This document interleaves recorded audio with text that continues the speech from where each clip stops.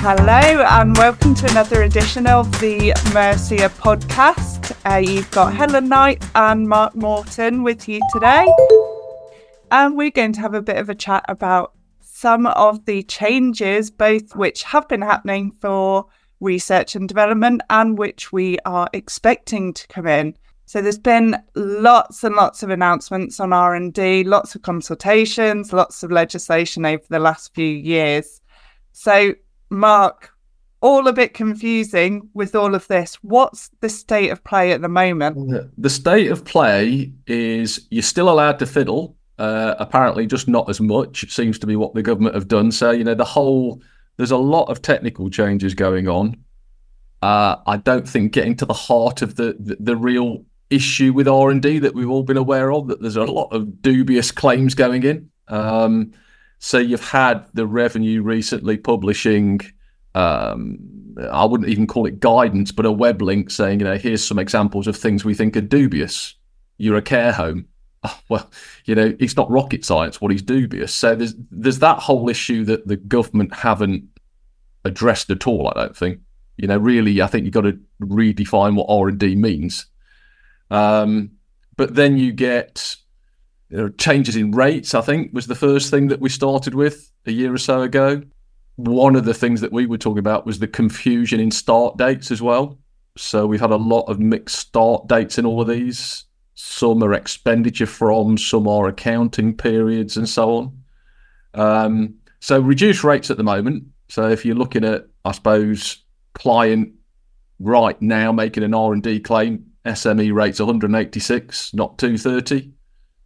Rate of repayments gone down to 10%, not 14.5%. So that's kind of with us in the relatively short term. With a caveat on the 10%, and one of the confusing things, the government last, I think, autumn statement, stroke budget said, but it might still be 14.5%. But we haven't dreamt the rules up yet. That sort of leads on to the current legislative process of some of these things have been passed for last year, in last year's Finance Act. Some are ongoing in the Finance Act that's going through Parliament. So trying to break it down into the relevant years, I think, ultimately. Yeah, absolutely. And we've had changes as well on how businesses actually need to make those claims. I guess it's HMRC trying to get a bit more information about what is included in the claim as well. Well, yes, and it's. I think you come back to the starting point. If you're getting 40,000 claims a year and some of them are dodgy, how do you actually police that? The days of the old inspector who looked at every claim are long gone, clearly. So we have this rather strange situation where it's, in essence, if you've never claimed before or not claimed in the recent past, you've got to do this sort of pre-claim notification within 6 months of your year end saying, I intend to claim for this year, which better than I, having been in practice. 6 months of your year end to make a tax claim is quite a push for people to get their head around, I think. So sometimes they won't even have started thinking about their tax returns for that. I didn't like to raise that point. No, might have done a stock take by then, but if they're lucky. But that's, I think, longer term, that's quite a big deal, particularly for practices picking up clients from new startups or whatever. Probably not really seeing it in practice a lot yet, because a lot of firms will have clients that obviously have claimed year on year. That rule isn't relevant to them.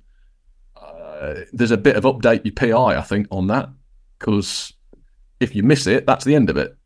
The other thing that does strike me as strange, it's part and parcel of let's stop dubious claims, let's stop third parties knocking on a client's door 18 months down the line and saying we can generate an R&D claim.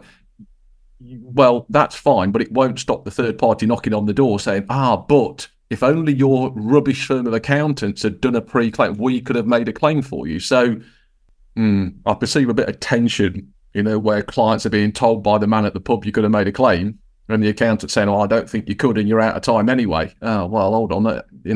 Unhappy client, I'd guess.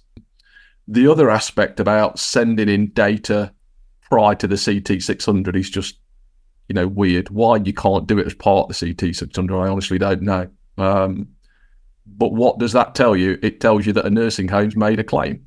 Well, yeah, but you still need a human to say get stuffed. So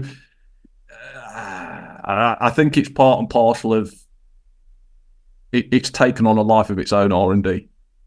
Lots of claims, lots of money. Has it actually increased the underlying investment in business by business? I don't think it probably has. Or not. No, businesses do R&D or they don't, because that's what they do. And we're giving a subsidy to loads of businesses. Well, I don't know. It's a bit weird in terms of compliance, I think. So yeah, lots of changes to the existing rules. I think that those changes will continue. So the notification, etc., is part and parcel of going forward. That's with us now for forever and a day, but until they change the rules again. Obviously, what we've now got is the government as well, and I think this is important. We were talking about this, but the legislation going through Parliament at the moment has no start date on it. Which is a bit odd in its own right, to be brought in by statutory instrument at some stage in the future. Now, the government are saying on the side of that, well, this is designed to start for accounting periods commencing from April 24 onwards. So I'd guess, for a lot of clients, first mainstream, because it's accounting periods commencing, that's probably March 25 year ends in a mainstream. That's probably the earliest one for a lot of people. Yeah. And start date for the new single scheme coming in, isn't it? Well, interesting you say single scheme. I think what has struck me reading the legislation is I thought it was a single scheme. If I'm honest, I thought that's the whole point, and we still end up with two schemes, albeit a bit different from what we had before. You're still going to have the mainstream scheme going forward will be the so-called above the line, the R&D credit. So a 20% credit taxable as income, set that off against your tax payable sort of thing. But what I would have called the above the line, the large company scheme, will become the default scheme for any size of business. The odd thing you'll then still have is effectively the SME scheme as a secondary option for loss-making SMEs that are so-called R&D intensive. So there will still be two quite distinct options. Whether you can get into the R&D intensive will depend on how much you spend on R&D, etc. But the oddity is you end up with two schemes still, albeit possibly for a lot of our clients, it will be the above the line scheme, which will become much more commonplace for them. So I think for a lot of SME based firms and clients, it will be different to them clearly, because they're being brought out of the 230%, 186% version and into something that looks very different in terms of CT comps, etc. So it's changes in the relief they're getting, but also how they get that relief as well. Yeah. Not just an additional deduction in their tax computations anymore, is it? No, that's right. So it's going to look very different to them. And I think what you do see as part of this is there are changes to qualifying costs. There's some alignment. So, for example, do you deduct a subsidy in terms of generating your R&D? We've had a position for 20 years where on one regime you did and one regime you didn't. Well, in the future you won't, for example. So there'll be some streamlining. There'll be changes to the concept of, what costs qualify. Contracting out will be defined for the first time. I was never entirely sure what was contracting out.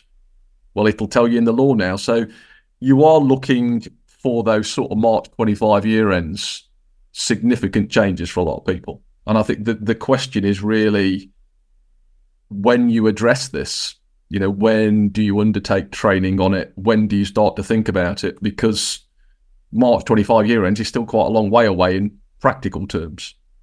And I think that kind of leads us to where we've decided to go, doesn't it, Helen, really? We are intending to run an R&D course in March, looking at the existing rules, i.e. the reporting changes we've talked about, the tweaks the government are making to the two older regimes, if you want to call them that. Yeah, so that would be really useful for where people are starting to look at those FY23 tax returns, won't it? Yes, I think that's right. And trying to going back a stage, trying to explain when all these changes came in, because some were April 23 expenditure or whatever it may be. So almost a bit of a refresher, if you want to call it that. But looking at the existing rules, finance, of course, will pick up some of the newer regime anyway. But I think certainly later this year, sort of September time, to start doing a devoted course to the new regimes. Once we've got all the law finalised, once we've got no doubt some new HMRC guidance and been able to say people, look, from April 24, this is something quite different to a lot of people, and going through it properly for them. Yeah, so some people, if they're really lucky, may get 3 goes at R&D courses if they are so inclined. I do feel for people in practice who have, a minimal number of clients who do this, and they're trying to keep track of all these changes because it's been non-stop for the last 12, 18 months, really. So yeah, absolutely. It's a lot of change, but also kind of training and resources are out there, aren't they?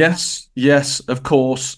So, if anybody wants an R&D course, yeah, you know who to buy it from. So there you go.